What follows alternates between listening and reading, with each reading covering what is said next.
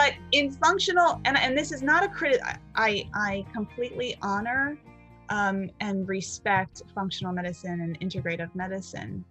But there's a gap in this translation to the kitchen and to the plate that we're talking about. There's a gap in helping people understand what they need. There is value in placing a prescriptive diet when somebody is undergoing an acute or chronic condition, absolutely. But the real art, and this is where culinary nutrition comes in, okay, and this is why I so love this bridging of the fields, is because the chef, okay, the person with the advanced cooking degree, or, you know, the chef helps to round out that conversation, to take the science and to bring beauty and pleasure into it. What is a diet to it's just a diet. It's diet. But what is cooking? Cooking is nourishment. So, you know, and most of us know that eating dark leafy greens and blueberries and a little bit of dark chocolate and and we know what we should be eating, but we've lost that connection. So what the health coaching and the culinary nutrition world, what we're trying to do is get pleasure back into the program. And that was Marty Wolfson, this week's guest on the Full Capacity Living podcast, a culinary nutritionist, health supportive chef, and so much more. Today, I get to share this beautiful conversation around bringing the science as well as the spiritual nature of food to our mind, body, spirit, and plate. We talk about rekindling intuitive eating, learning to trust ourselves with food, but also cultivating curiosity and creativity with the food we choose to eat. She tells us how she arrived into the work she does in the culinary nutrition world now, her training at the very well-known National Gourmet Institute with Anne-Marie Colbin, her work at the Canyon Ranch Medical Spa, the Blum Center for Health in New York City, and her culinary practice currently. We delve into foods that nourish your brain, how to cultivate this in your children, and how to return to a loving, nourishing relationship with food, something that has been lost for many. So stay tuned, because beyond this, there is so much more. So without further delay, here is my conversation with the amazing Marty Wolfson.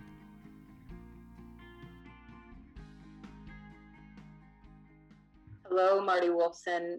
Thank you for being on my podcast. I really appreciate your willingness to do this, and I'm happy to have you here and have you share your story and the remarkable work you're doing in the nutrition world and culinary and integrative medicine, right?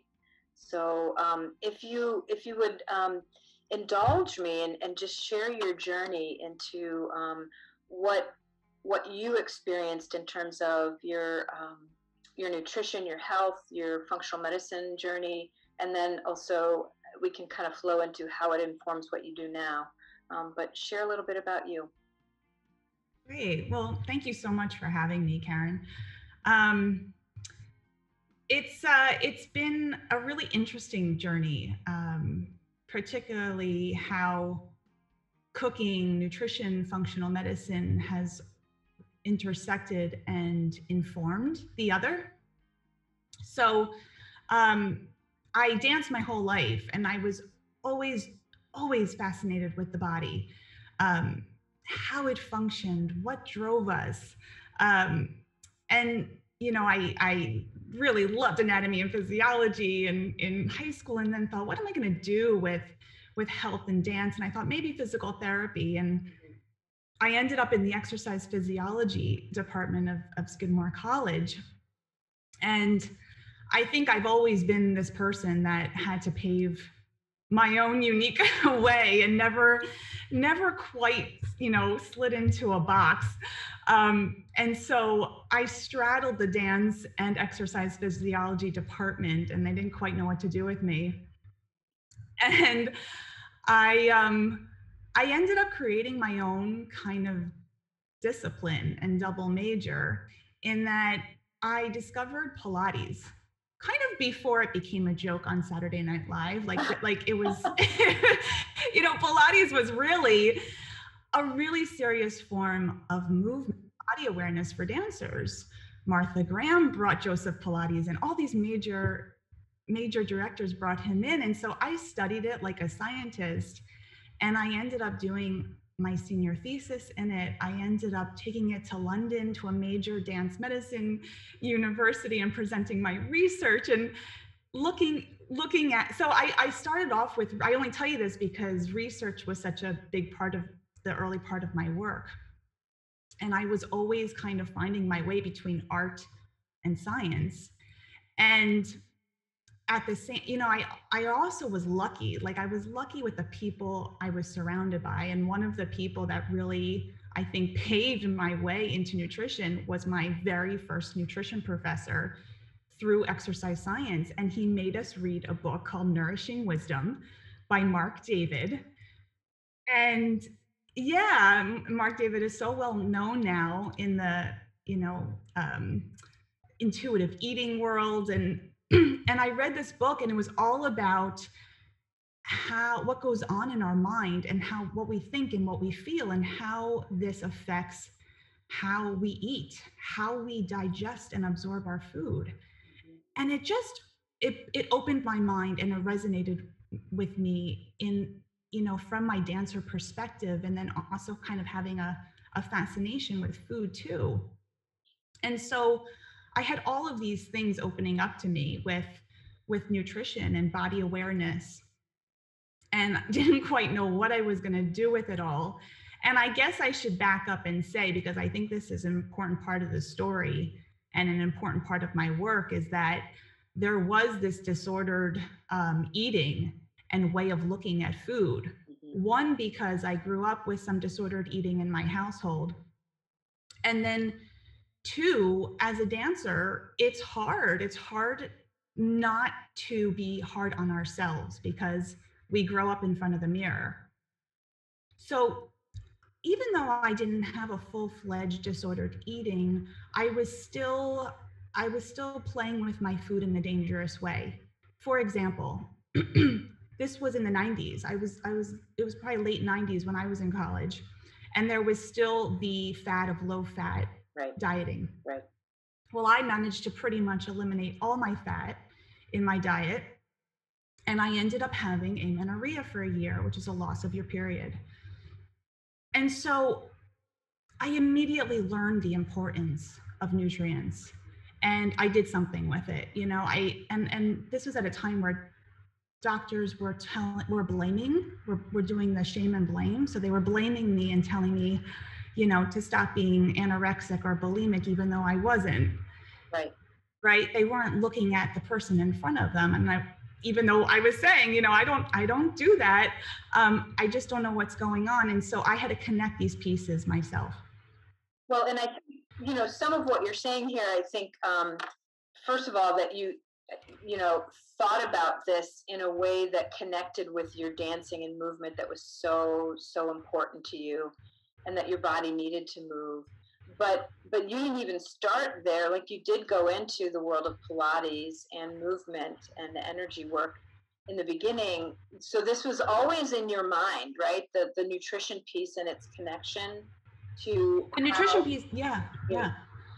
Yeah, it was always in my mind. And this same professor that gave me this wonderful book, one of the best exercises he ever gave us, which is so cool to think about it now, was he made all of us do a week of the Ornish diet, a week of the Zone diet, and a week of the Atkins diet, and to journal how we felt, which is what you and I do with our clients, right? Yes, he was very progressive. And I will never forget a bunch of us being passed out in the student lounge after doing a week of the Atkins diet. Oh, right. No energy, right? Like total full fat, low carb. Well, and I think in a different way than we talk about them sometimes now. Like, we talk about good fats. That was like any fat, like just that was bacon grease. Right. like, yeah. Bad fat, game on. So, and the zone, which, we can say a lot about the zone, was probably the most balanced. Mm-hmm. It was higher protein. It was actually just more like sensible education about what's a good ratio of macronutrients. But these early exercises, I would say, looking back, really informed the more middle path I take and how important it is to really eat and live in moderation. Right. So even like dropping back into your dance background, and I like what you say. At Skidmore College, you kind of had to pave your own way, and you couldn't slide into a box. I actually think that's a really good thing, that you didn't slide into any box that they had already available for you. I think it's just a great idea that which is what's happening a lot more now, but back then it wasn't so common, that you would take your interests and bring it together to create what works for you as a degree, right? Like that. Right. Like, and it really kind of moved you forward. I'm just really incredibly fascinated by the thesis that you did on Pilates. It almost sounds like Sharon Salzberg, who did her thesis on meditation back in the 70s, when her college in Buffalo was like, I don't think you can do this, and she did it anyway. That's fantastic. Tell me a little bit about that research and how it took you to London. Well, that was looking at a specific conditioning protocol of Pilates that we had the dancers do over, let's say, 10 weeks. And we looked at the before and after variables of flexibility, strength, right? So different variables, and found a significant increase in I think all of the variables after going through the Pilates protocol. Yeah. And so and this is where what's called the dance medicine field was looking at how these specific dance conditioning methods can help dancers prevent injury, become better dancers. So it was exciting to get into a journal. And it's interesting, the juxtaposition of dance medicine, what you're talking about in terms of Pilates and making your body stronger and healthier, yet also that part of, we're looking in the mirror at ourselves all the time, and there is a percentage of disordered eating within dancing, that maybe, was that spoken about back then? Was that something that people were paying attention to at all? Or was it still sort of under the radar? Yeah, it was still under the radar. It was still kind of the elephant in the room. Mm-hmm. There was still like, oh, I know what that person's doing, and nobody talking about it, nobody coming to help each other, nobody seeking help. So yeah, it was still a tough time in that way. Yeah. And a lack of education, which I think more departments are doing a better job at, with nutrition and physical conditioning, of helping the dancer really appreciate what they can do to make themselves stronger, not look a certain way. Right. That's so important, like the underlying health and strength of someone versus, this is how I want to look. Yeah, sure. And that's part of what you're doing in the work that you do now. So kind of moving forward, I love Mark David. Yeah, you're right. He's very popular now, but back then his work wasn't well known. No. So, but yeah, what a great professor. Are you still in contact with that professor? I am, and I've gone back to Skidmore, and I've done huge culinary workshops with the exercise science students, and nice.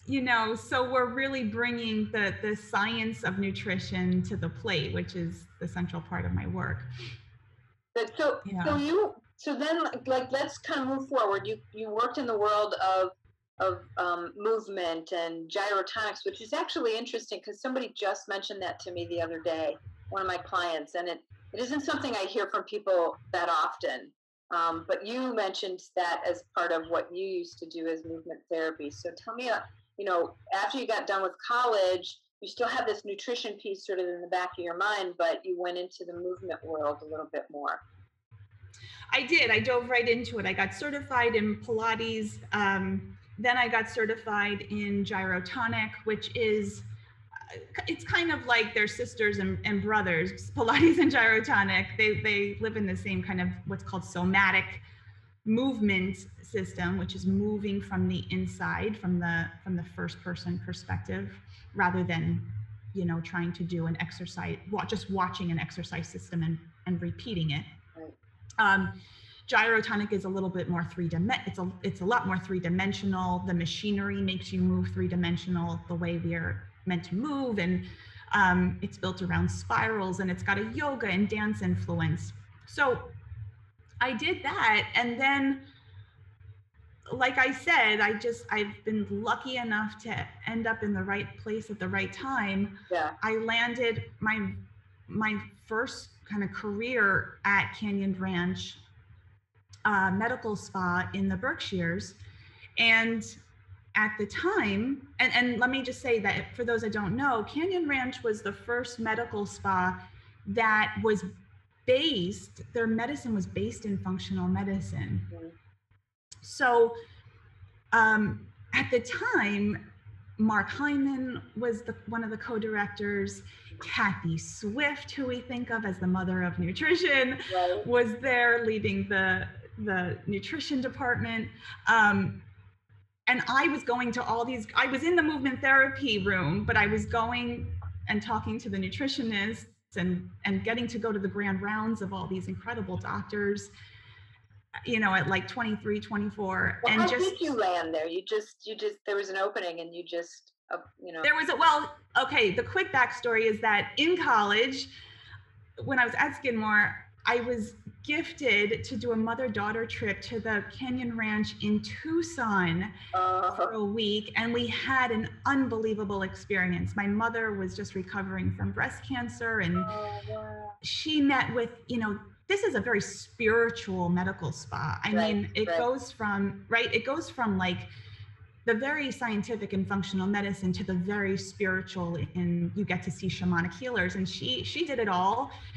She was completely rejuvenated after radiation treatments, and I was just going to every single class I could. And I don't remember saying this, but she said, we left and I said, I'm one day going to work there.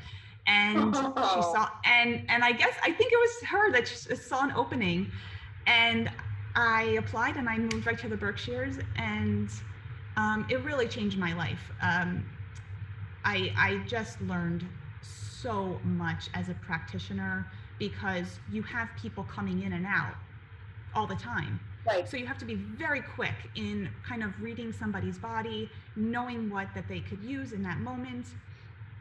And I had an incredible team of movement therapists to learn from and train with. And we all, like, the different departments got to work together and be creative together. So you talk integrative medicine, I mean, it was right there. That was it. Yeah, that was the genesis of what we see now in functional medicine. And true, like, you had sort of a vision of yourself there. You thought, well, this is where I want to be. And luck, I don't necessarily believe that luck is just something that happens. It's that you're ready at the time that an opportunity is presented to you. And so for you, you'd studied that for a long time, but the nutrition piece, that piece from your professor was still there in your mind as something that was really critically important. So as you went there, and that was a gift from someone, certainly you didn't just end up there because you said, I'm going to Canyon Ranch and I'm going to get a job here. But, all things kind of, the universe sort of supported you in the role that you were seeking and training yourself for. Yeah, absolutely. And what you say about, like, being ready for it. I mean, what was interesting was, at the time I was there, I picked up a parasite through food, not Canyon Ranch's food, but outside. And their food is pretty incredible. Right. I picked up a parasite, and my gut did a 180 in a matter of 24 hours, and it was never the same. And I got very sick.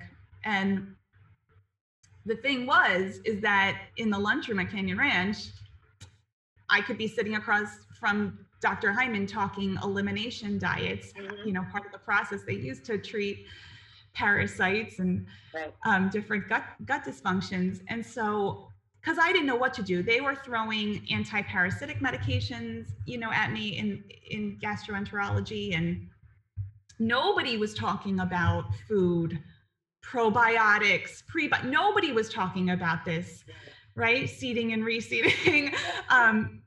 But functional medicine was, and I started to be kind of my own kitchen lab rat, and I started to play with eliminating different trigger foods.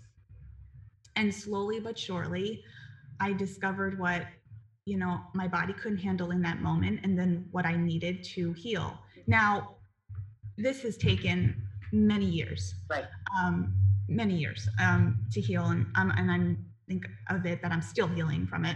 Well, and I think that's really important. So many people just yesterday, pretty much every day that I see somebody, they're asking me, how long is this going to take? What's my timeline? And I said, well, I can tell you that some of the protocols take sometimes 2 to 3, 6 months, but that doesn't mean that in 6 months you're going to be, feeling 100% and back to it. I think it's really, really important. The many years is, not everybody experiences that they have to do this for many years, but it does take longer. We're so used to, we're conditioned to allopathic medicine where you get a pill and it just goes away. Not completely, right? So that journey took you a long time, but I like the idea that you created your own little experiment with some of the things you were doing, because you didn't necessarily have access to everyone that might be helping you or might be able to help you. Yeah. I took a little bit from here and there. I took a little bit from the functional medicine docs and nutritionists, and started reading on my own. And then I was kind of fatiguing from Pilates and gyrotonic. But I had to go on a bit of a food and cooking journey. So I went to the West Coast. I left Canyon Ranch. I just left and I went to the West Coast.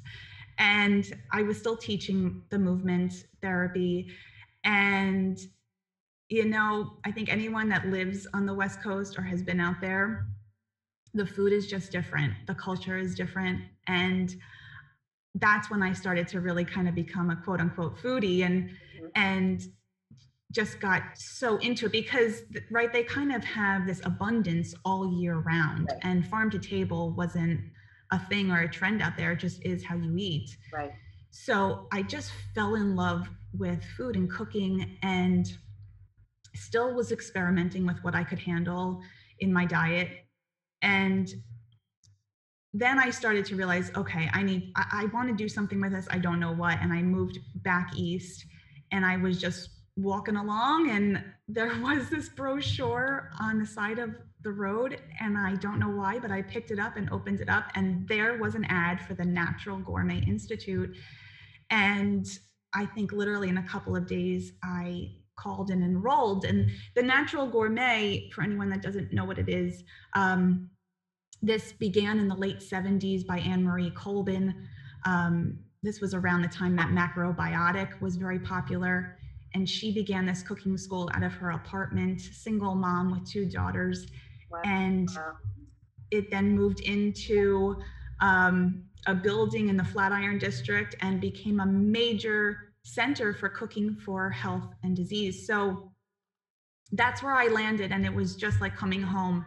I like that. And I have this vision of this brochure just blowing in the wind down the road, and you're going, oh, I wonder what that is. Let me pick it up. You got it. That's exactly what it was. And so I went, and I still taught movement, but I was full on in chefy world. And you learn a lot of, you learn the French culinary basics in a health supportive context. Okay. So you learn all the techniques you need to know, but you're working with much more plant-based ingredients. But then you get all of these courses in cooking for cancer, cooking for detoxification, spa cooking, cooking for bone health. And I decided I wanted to cook for people undergoing cancer treatment, and so that's what I went into for a You number can of years. pick any one of those as like a focus, like a degree or a special certification, is what you're saying. You had to take all of those courses, and then Okay. graduates have specialized. Yeah. And you said it's kind of like the hippie version of French culinary cooking. A bit, yeah. I love that way of looking at it because, traditional French cooking is definitely lots of heavy cream sauces and meats and things like that. And to lighten it up a little bit and to bring it into the world of how do we use this food as information and communication for our bodies to be as healthy as possible. That just, to me, you're talking about it. I'm thinking I'm going to move to New York and go to this school. Well, a lot of people do. A lot of people leave. A lot of people of all ages. I mean, there are people from like 18 to 60s.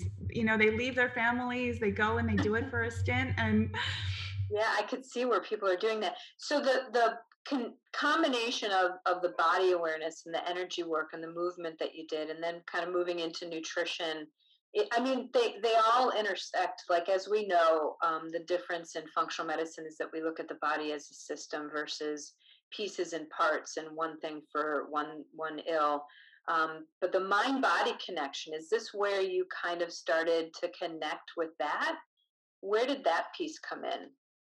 yeah, I think it was always there because through the movement training and my and different energy medicine trainings I've done, that piece was always there in terms of how I, let's say, maybe cooked for people when I was a private chef or started to teach cooking classes, was to bring in the focus of listening to the body and how is this affecting you. So I private chefed for a while, but then my second kind of career, I guess you could say, was with Susan Blum at the Blum Center for Health. When she was opening the Blum Center in Westchester, New York, she found me and I became her founding culinary director. So imagine walking into a doctor's office and the first thing you see is this beautiful kitchen. So we had an open teaching kitchen that I ran for 2 years. And that is where I started to integrate the food, the cooking, the mind body awareness. So I would hold classes and we wouldn't just cook, but we would do some meditation in the beginning. We would maybe do a mindful eating exercise. I would maybe hold a class on if we were running a detoxification program. Part of my class was showing them what foods help detoxify, but then also helping to educate them how this affects the body on all levels, not just physical, right? Yeah. There's a spiritual component, there's a mental, and we can get more into that. Oh, definitely. Let's do that. Yeah. So that was kind of the second phase of my career before I started my own business. Okay. Yeah, definitely. The spiritual connection, I think, with food is really something that's lost. I think people understand food is love, food is connection, food is, between people. Sharing food is really important. Yet the internal connection of food as love for your body and that spiritual way of thinking about how food and mindfulness and allowing yourself to just be calm while you're eating and be focused on the food and understanding how it allows your body to digest and absorb a lot better, if you're really spiritually connected to it, is just a message that people, when I talk to people about it, I think they kind of go, oh, okay, well, that sounds good. I should chew my food more and maybe turn the TV off, but there's so much more to it. Let's dive into that. Let's dive into that. So, I think part of it goes back. I think it's very ancient and it's cultural too. I mean, one of the first places I think of that kind of just has this down is Europe. You know, you go there and what do? They break. They have a 2-hour break in the middle of the day to eat together with their family and then rest afterward and take a nap. There is such a reverence for eating. Yeah. Oh, Right? yeah, absolutely. That we just don't have here. You know, our mentality is work, work, work, work, work, then eat. And so there's this prioritization here of it versus other cultures, and it's not just in Europe. But and I think that's part of our work that we do, you know, as coaches and nutritionists, is to help people get back to that sense of what is your relationship to food. Right, and I think as you and I have talked, the relationship to food is really very complex. It's based in the people that you grew up with, your family. It's based on friends. It's based on what you've internalized from other people. It's also ancestral, right? I think there's some deeply held beliefs that we don't even know we have about food. Um, but Yes, it's epigenetic. Right. It sits on the end of our genes. It does. Exactly. And you know, you look at something like Ayurvedic medicine, right, which is one of the things that we studied at the Natural Gourmet. But people go on. I have a colleague and friend who's getting his master's in it. So, you know, you can get your PhD in this. What is Ayurvedic? Is the science of life. It translates into. It isn't just food. It is everything. It is everything in their life and the way they live it. So it's the combination of flavors and food. It's even how their house is positioned. There is a mindfulness about everything in life. And what would it be like if you could just imagine if our medical system was about this, which is partly what functional medicine, you know, tries to really foster, is this lifestyle, is how you set up your environment, is how you nourish yourself. Oh, absolutely. And it's become utilitarian for us. Some people, there's a question on one of our intake forms for most of the docs that I work with. It says, you know, what's your relationship with food? And do you eat to live or do you live to eat? Or I eat just because I have to, or, you know, several questions about relationship with food. And so often people are, first of all, confused. Number one, they're confused about what I should or shouldn't be doing, and they've lost that connection of being intuitive around the food that they eat. And I think intuitive eating has also been usurped in a lot of ways, and not necessarily taken for the thing that it should be. It's like you're talking about. It's that connection. It's listening. It's going back to your body, right? So the Ayurvedic, it's listening. That's right. And it's listening to the environment too, because Ayurveda is about the seasons, right? The season. Yes. And warm foods when you feel like you need warm foods, colder foods when it's hotter outside. So much of that. So but you're the one that knows more than I do. So go ahead. Well, no, you know, I'm thinking like what I've even just tried to do with my daughter, she's 3.5 now, but from an early age, you know, I've asked her, is it sweet? Is it sour? And so she will tell me now. Well, now she tells me if it's not sweet enough or salty enough, and you know, she's my biggest critic. But that's kind of where I started. Was not even so much like you must eat this or you can't have. Right. Was it the exploration of food down to the senses of it? Oh wow! And she's so in touch with that. And what you just said about like warm foods, are, you know, we sometimes will have hot tea, sometimes we'll have iced tea, and she knows when she wants it because we talk about the weather. So, you know, you can make these changes, you can tune in at any age, right? At any age.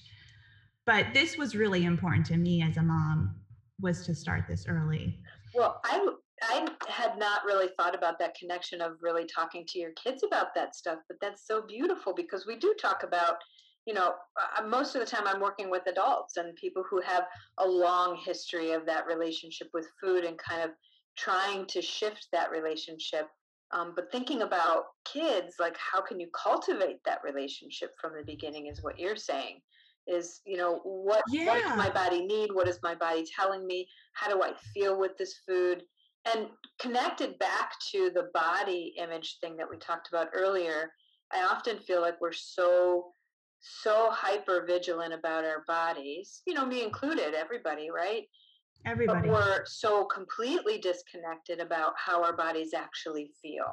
Like the way they look is our major concern versus how am I actually feeling? And if I don't feel That's good, right.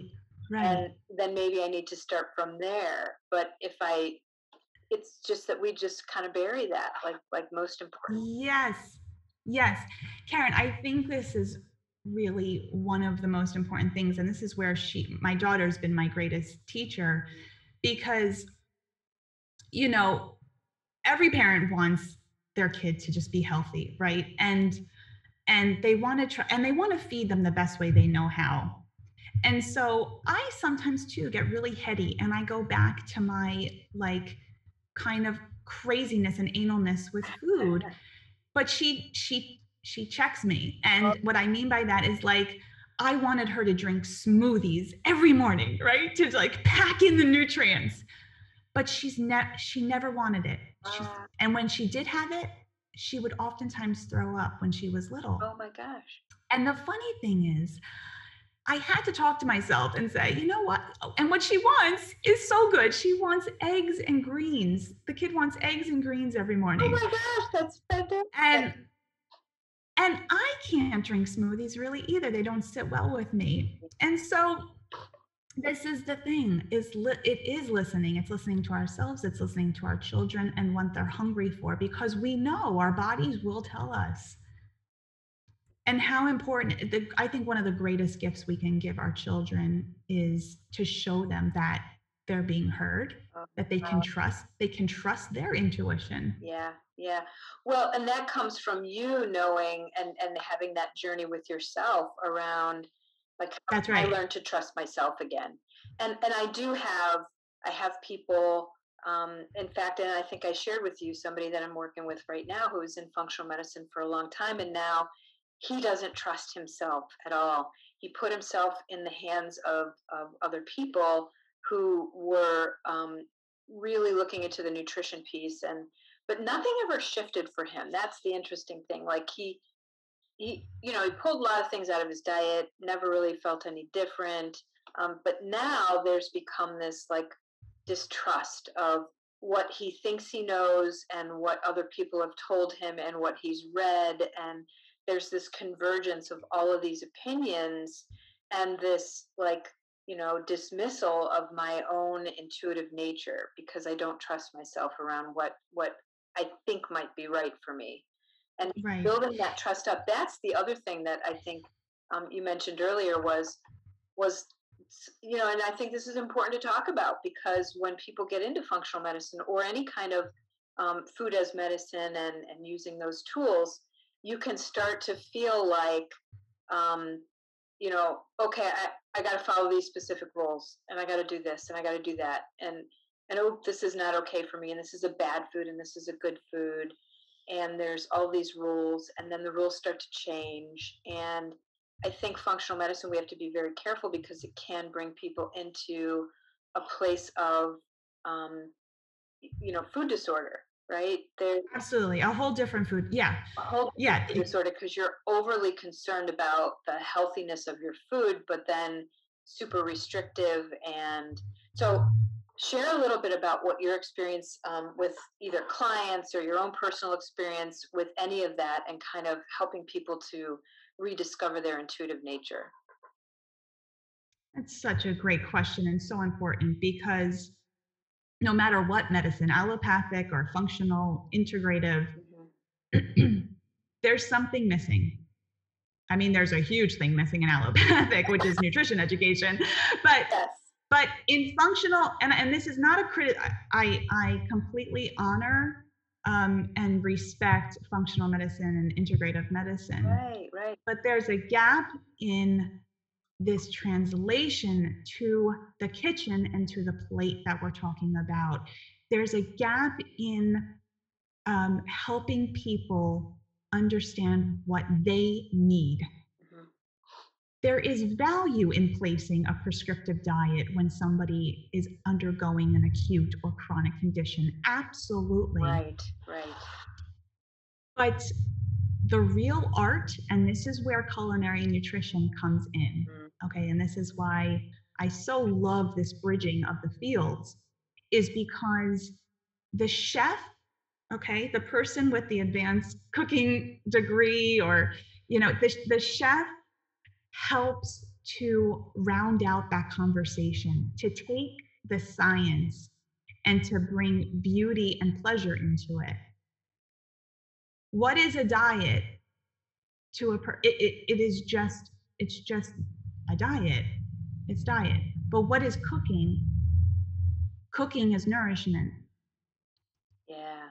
So, and most of us know that eating dark leafy greens and blueberries and a little bit of dark chocolate and and we know what we should be eating, but we've lost that connection. So what the health coaching and the culinary nutrition worlds, what we're trying to do is get pleasure back into the program. Oh, beautiful. If you're not eating with pleasure, then that's where you need to start. Okay, I've had people with serious conditions come to me, and they've been given a very, very clean diet, but it's still not working. They're still having gas and bloating. They're still not sleeping well. Their mood is dysregulated. Why? Because their nervous system is dysregulated. Right. Oh. If you're stressed out about eating, which is what happens when you're thinking about it too much, right. Okay, then a lot of things are going on physiologically, but one of the major things is you're cutting off the flow of the vagus nerve, otherwise known as this wandering nerve, which you can picture going from the back of the brain, the back of the occiput, to the abdomen. The vagus nerve connects the gut to the brain. So if you are on high stress, if you're on high alert, okay, you're in the supermarket, you're like, I don't know about chickpeas. They're going to give me gas. They have these phytic gas. You're thinking about all these things that you've been told, right? All right. So then you bring this good food home. Do you think you're going to digest it well? No. There are hormones, there are neurotransmitters going from and to, back and forth from the brain to the abdomen. And so if the body is stressed, too much cortisol is pumping out, which doesn't allow you to digest well, right. then you're not going to be able to digest and absorb the food well. Right. Yeah. Oh, I mean, you're speaking my language here. And this is definitely a big part of, as you said, as you started out saying, there is a time and place for prescriptive diets. That is absolutely true. And it's used as a tool, right? It's a tool to just kind of get a little more attention towards, what I'm feeling and what my body's telling me, but it's not forever. It's not something to be used forever. And that joy and that nourishment, the nourishment of the soul, the nourishment of the body, but also relaxing into the beauty of cooking, the energy that you bring to cooking a meal when you're, just in love with all the ingredients that you're putting in there, and you know that it's going to be something healthy for your body, versus the fear that can be created when you're looking at something and wondering, is this going to give me, X, Y, or Z symptom? And, the one example that I have in this, he's such a beautiful person, and he's a great dad. He's worried about like his kids, and he worries about coming home and having an after school snack. And he's like, I look at my kids and they're so excited to have their after school snack. And he said, we're not eating bad food. We're eating, ants on a log, right? Like celery and almond butter and some dried fruit, raisins, whatever. That's a great snack. That's not a bag of Doritos, right? Yeah. And he sees his kids being so excited about that, and he worries about everything he puts in his mouth, and we're slowly moving away from that. But I really feel like that's such an important piece to what you do and what you help people understand in talking about the vagus nerve and how that even innervates and wraps through your esophagus. It can cause swallowing issues as well, where people feel like food's not going down their esophagus even. And that, so it really, it's a major player in everything that we do, particularly from a stress point. But I think what I like you're talking about is that connection, that constant communication between the gut and the brain. And that's going on all the time. And how do you work with people to shift the way they're thinking about food and move away from that fear? What are some of the tools that you use to help people do that? Well, number one is relaxing. It has to start with the body, because we think our beliefs are true, right? Yeah. And these can run so deep. So one is just first starting to tune into the breath. So I do give breathing and relaxation exercises. And what I find is, for myself, for my clients, when people do this, you can actually hear yourself better and what you need, what you can believe in, what you can truly believe in, like what's really true, not all the stories that have been developed over time. So, and again, just kind of harking back to functional medicine, I really have to take people out of certain belief systems that have been given to them because of what sometimes those doctors have told them. Because there's a real nutrition prescription going on in functional medicine that I don't think is talked about. And there's this ideal of and perfectionism that if you eat this way, your symptoms will go away. And as a chef, I have a really hard time with that we can't just always look at research and say this is always true for everybody. And what I mean is, for example, I'll give you a great example. There's so much out now about brain and mental health, and you never see really grains in there, like whole grains in that discussion. And they're actually kind of vilified. Right, yeah. And that's because flour has been, refined flour and refined flour products have really caused a problem with inflammation, and leading to some of these mental health diseases. But I have a lot of clients that say, well, but what about whole grains? Can I still have whole grains in my diet? Of course you can. Yeah. That's not what's going to set the brain on fire when we're talking about inflammation of the brain. So my point is I feel like part of my service is to help people calm down about food. Calm down. Calm down. Calm down right now. Calm down about food.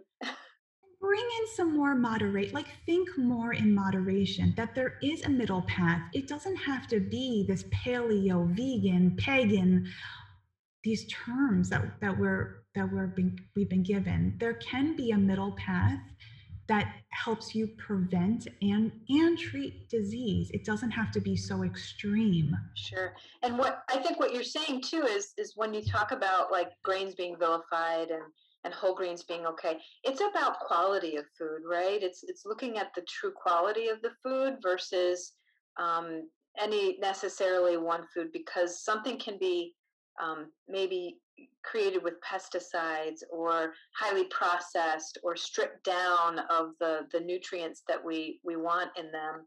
And that isn't necessarily the best thing for our bodies. And if you look at it from an Ayurvedic perspective, it certainly isn't, right? That's not a whole natural, real food. So the whole grain piece of it is more about, would you say it's more about quality versus the food itself? Yes, it's about quality, it's about variety. So, you and I'm sure we both talk a lot about eating from the rainbow Yeah. and diversifying your colors in your diet. And grains are a great way. People just think white or brown, but my gosh, there's purple rice, right? From the black forbidden rice that turns purple. There's red, there's green. And all of these have different antioxidants in it. So again, I think my role is to really appreciate all kinds of whole, real foods and be a curious eater. Be curious, not to shoo something away because, you know, it wasn't in a book or it's been told that it's like a demon food. Yeah. It's not mine. It's not for me. But I think the quality piece is really important, and this also plays into what we were talking about with connecting to the spiritual side of eating. And maybe this is maybe too woo woo for people, but there is something in the energetics of food, right? Um, how fresh a strawberry is, how an animal has been raised and slaughtered. You can look at any type of food, vegetable, flesh, seafood, and get curious about where it came from. And it'll resonate with you. You'll start to become a more refined shopper and enjoy the food in a different way. Oh, absolutely. That's definitely another level of spirituality, and I don't think that's so woo woo. I think it's, everybody's probably experienced where they had an idea of cooking something. I know this has happened to me before, and I'm rushing through it because I haven't given the time that I need to for it, and the meal doesn't turn out as well Right. because you're not putting your time and your heart into it. It's just, bam, I got to get this meal out, and here we go. And I love to cook, so you know years ago, before I was with my partner, I would spend Saturday nights like cooking these elaborate meals, and then it was just me, and I'm like, okay, well, I guess I'll freeze this. But for me, it was like an exciting experience, and taking the time to put your love and your interest and curiosity about a new recipe, a new type of food, or something different into the creation of food. I know that we don't always have that time, but we could create that time, and it does bring a different level of nourishment to that food. Yeah, and we can create that time, and I don't think, if we have time to get an oil change, to get our nails done, to do all these other things that we make priority, we have time to spend 10 minutes meal planning, doing a little bit of meal planning, Right. and then an hour of shopping. It doesn't take long. It doesn't. It's just making the time for it. And making the time for it, because you think it's a priority and you value it. And then you understand, this is always going back to like your why. Why are you doing it in the first place? Well, because I know that this nourishes my body, it nourishes my family, it nourishes everything that I want to be able to do in my life. If you're not fueled the right way, and if you're not feeling good and not having energy, you're not able to do the things that you want to do. So it's such a core piece of, I mean, we eat all day long, most of us, right? I mean, at least 3 meals a day, if not more than that. Um, so making time for it and prioritizing and meal prepping and planning is a big key. Is that that's part of what you work on with some of your clients, right? I always work on meal planning because even though I talk intuition in the kitchen so much, um, you still need a plan, or you're kind of like flying out there during the week because we all have so much to do, right? And like you want to kind of know what's going on for dinner. Otherwise, Right. you're taking out um, or ordering in, or really really stressed when you're cooking. So Yeah. Not 100%, but pretty much my husband and I always meal plan very quickly before we go to the market on the weekend. And we kind of know like what are our three dinners going to be during the week with leftovers. Mhm. We know what breakfast and lunch usually is. It's just dinner for most people. That's the hang up. Yeah, yeah. Breakfast is eggs and greens, right? Breakfast is eggs and greens, right? Um, and everyone for themselves for lunch. Um, but but when because we have that down, it's just a stress we don't like. We hardly ever have. Where I know because I have clients that are almost always stressed out about what's for dinner, Hmm. Hmm. and so that's sometimes a game changer. Right, and doing it on the weekend can be like a super helpful thing because that's usually when you have a little more time, and then you get to your busy week and it's 5:30 or 6 o'clock, and you don't have to worry about what's for dinner because you've already planned and prepped it.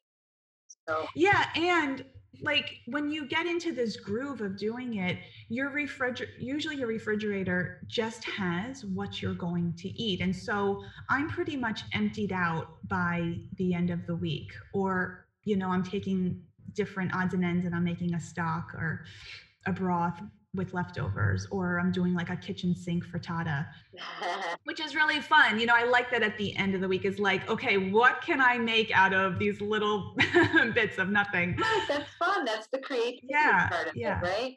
So I wanna step back a little bit to that spirituality and food, and we talked a little bit earlier about Deanna Minnick and her the rainbow, but also just foods for chakras, which that may be a little bit woo woo, but I'm all into that. So let's talk about it, right? So the different colors of food and the different chakras that it could connect to. Um, And so, yeah, this is also like well, her work is just so integrative in how color shows up in our life. And so the colors of the chakra system, she takes that and she kind of expands that out into, well, how do the colors relate to nutrients? And there's so much research on this. Actually, it isn't woo woo. right. That blues and purples are for brain health, and so every color can line up with organ and a function of the body, and then it can also connect into mood and attitude. um, you can kind of go through physical, mental, spiritual, and how it aligns with the colors. And so this is what I mean about the limitations even in functional medicine. So where they're not talking about, let's say, grains, okay, with mental health, let's just go back to that. If you look at it from this color perspective, well, we know that blues, the pigments and the phytochemicals of blues and purples are extremely important for mental health, Mhm. that they help protect against oxidative stress, that they help reduce inflammation, that they've been shown to help reduce depression and anxiety, that they've improved cognitive function. But this is a whole way of looking at it by just looking at color. And so this is why I don't discount grain, because when I make that forbidden rice, I think of it as blueberries and blackberries being brain protective, Oh, nice. Yeah. right? So we bring in a different layer.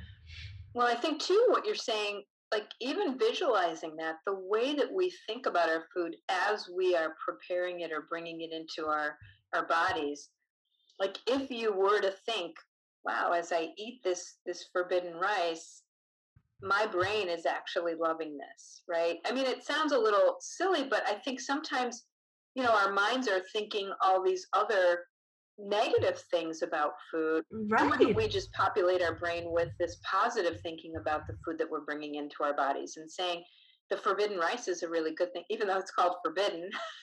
Right. Funny, that's an oxymoron, right?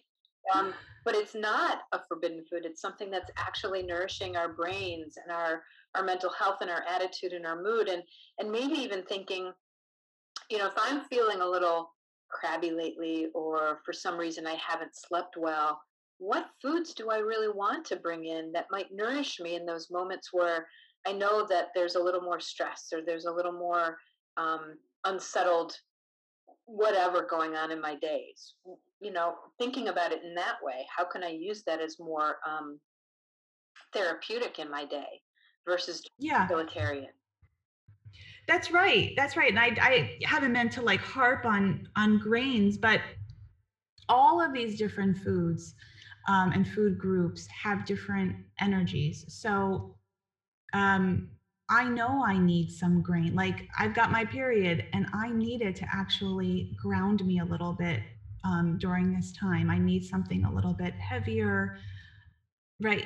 And so this is what I just kind of open up the conversations with students and clients is okay, maybe grain, this is what for some women grain doesn't work for them. It puts on weight. That's good, you discovered that. Yeah. For others, it's actually really grounding, it's nourishing. Definitely. And so just going back to the color, sometimes that is where I start with people, because color kind of brings us back to our childhood, right? Most of us have either painted or done drawings. And so sometimes my first question is, what's your favorite color? And we go from there and we see what color do they have a lot of in their diet, or what are they lacking? And this becomes a curiosity and an exploration in their diet. So it could be a great, if you've got health coaches listening, it can be a great starting point. I like that. I often talk about diversity on the plate and rainbow, but I've never really thought of asking anybody what their particular colors are and what they tend to gravitate toward, and linking it to that. And joyous, like color is joy, right? It can be excitement and joy, and something that connects you to what your childhood was, which for most people there's something that's happy in their childhood that they can connect. Yes. Yeah. And speaking of joy and happy, orange foods, which right, which is the second chakra around the reproductive organs. There's been wonderful research showing that people that eat orange foods are happier, less depressed. It's a joyous color. uh, And actually, if you paint, like, there's been different studies about those that like paint their eating area orange tones, enjoy their food. It's a very cool link to look into.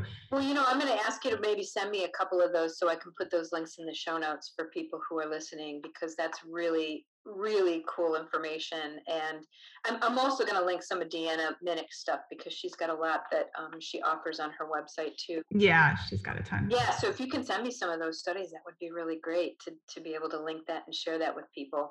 Um, so, before we end, because I know we're kind of going into almost, an hour and 15 minutes, which is great. But um, is there anything that you feel like, in terms of that you want to just share? What's some sort of like encapsulating everything that we talked about, and really a message that you want to bring to people that you think is so important that we've probably talked about, but maybe in just kind of a brief ending statement?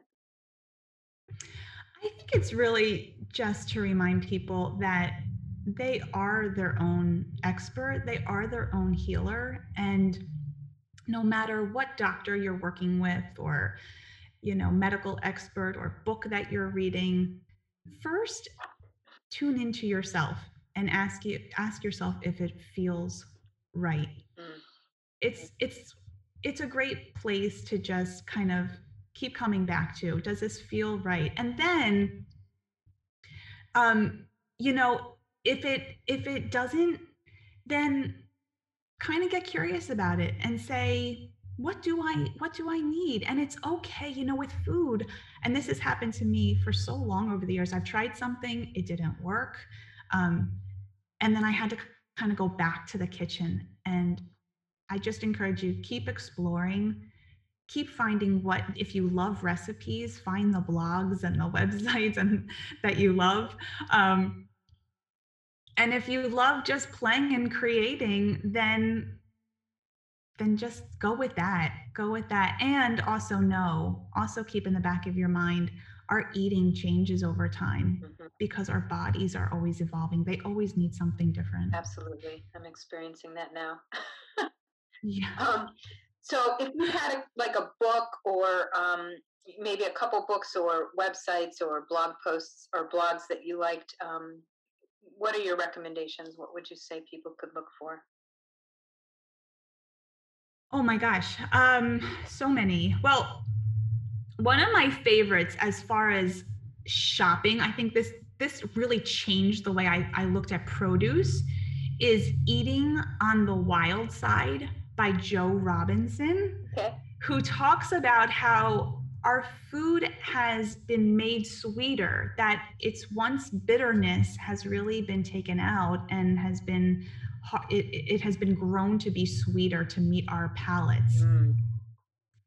And she goes into like almost every common fruit and vegetable that you would consume and showing you like its origin, what to look for, like how scallions have so many more antioxidants than just the regular onion. So it just changed the way I cooked because I just started using more scallions. Oh, good.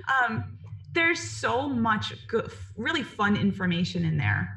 Okay. And then just share with me how people can find you, how they can follow you, how they might be able to work with you if they wanted to. Yeah, it's Marti, Marti Wolfson, WOLFSON.com. And you can find my classes. I've got a Cooking Companions program now since the pandemic started, where 2 Zoom classes, you cook along with us every month with the season. And I have different like 10-week programs going on. So it's all on there, recipes.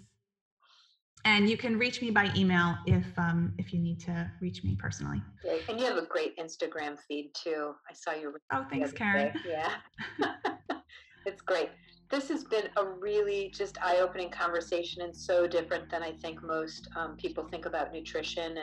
And I really hope that people get something from this. I'm quite sure they have, because it's just been a really great conversation. I really thank you for being here, and I'm going to be sending a lot of people your way, because I think it's really important, the work that you're doing that combines just nutrition and culinary creative arts. Thank you so much, Karen, and for the work that you're doing. Thank you.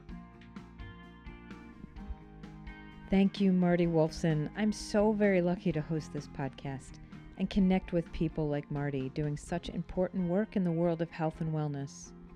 I just love the way she opens up about the deeper side of food and cooking that so many have lost their way around.